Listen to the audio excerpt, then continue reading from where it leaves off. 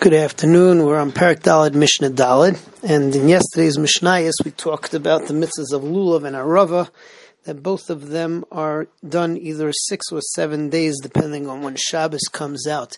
In Mishnah Daled we talk about the mitzvah of Lulav, how it was done on Shabbos in the Beis HaMikdash, and then in Mishnah Hay we move on to the mitzvah of Arava.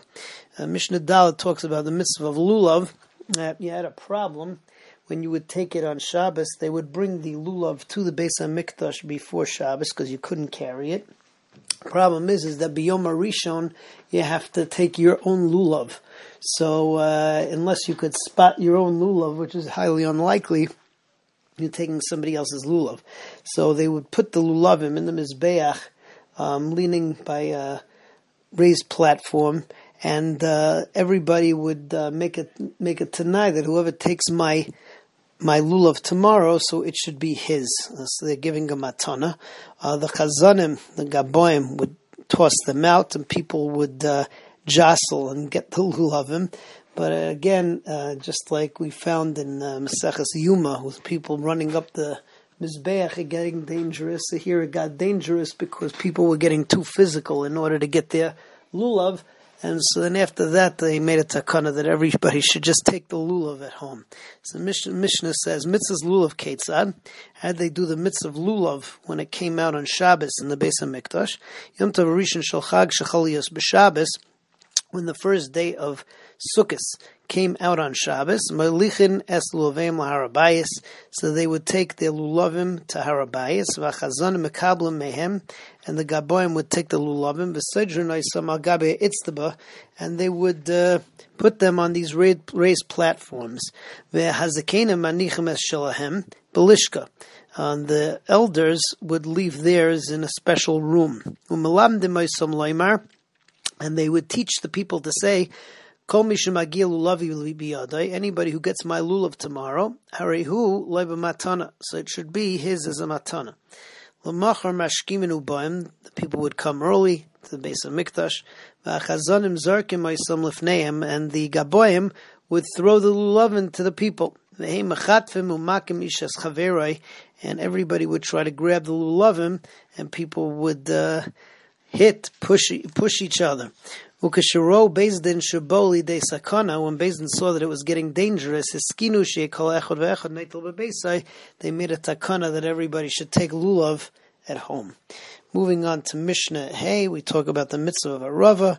The mitzvah of Arava in the Beis HaMikdash was every day of Yantif, except for Shabbos, when it didn't come out on the 7th.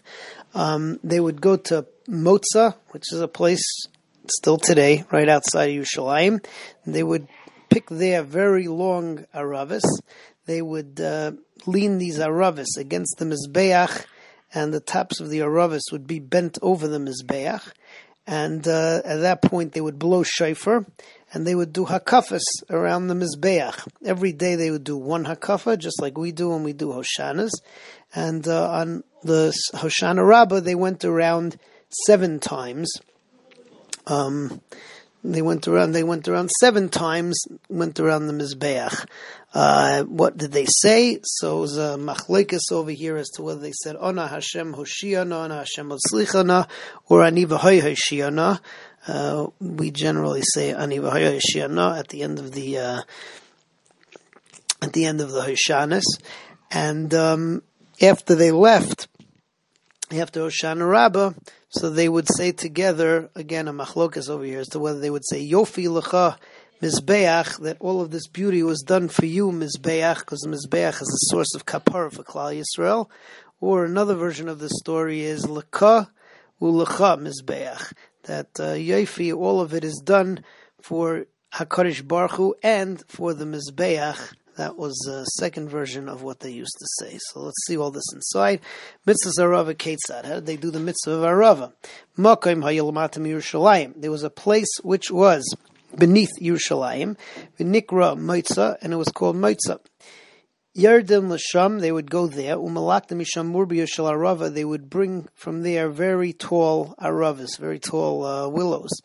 Ubaim uzaikvim oisam betzidem mizbeach.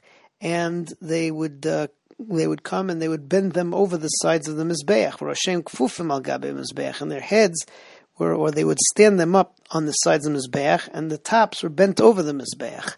Taku ve'riu v'taku. They would blow shofar t'kiya trua t'kiya. B'chol yom makifin es ha-Mizbeach pam achas. Every day they would go around the Mizbeach one time. Ba'omrim ona Hashem oshiana, ona Hashem atzlichana. That's the Tanna Kama Shita. Rabbi Yehuda says they would say ani v'ho hoshiana. Ba'osei yom, and on Hoshana Rabbah, the 7th day, which is even Docha Shabbos, we saw, Ma'kifin es ha-Mizbeach sheva pa'amim. They would go around the Mizbeach 7 times.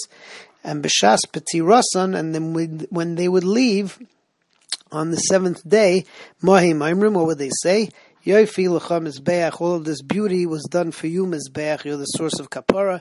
Yofi l'cha Mizbeach. Rabbi Lezer says that it was a different nusach, it was l'ka u'lecha Mizbeach. That it's for you, for HaKadosh Baruch Hu, and for you, the Mizbeach. Right? All this beauty was done for you and for HaKadosh Baruch Hu, for HaKadosh Baruch Hu, and for the Mizbeach, l'ka u'lecha Mizbeach. Have a good day.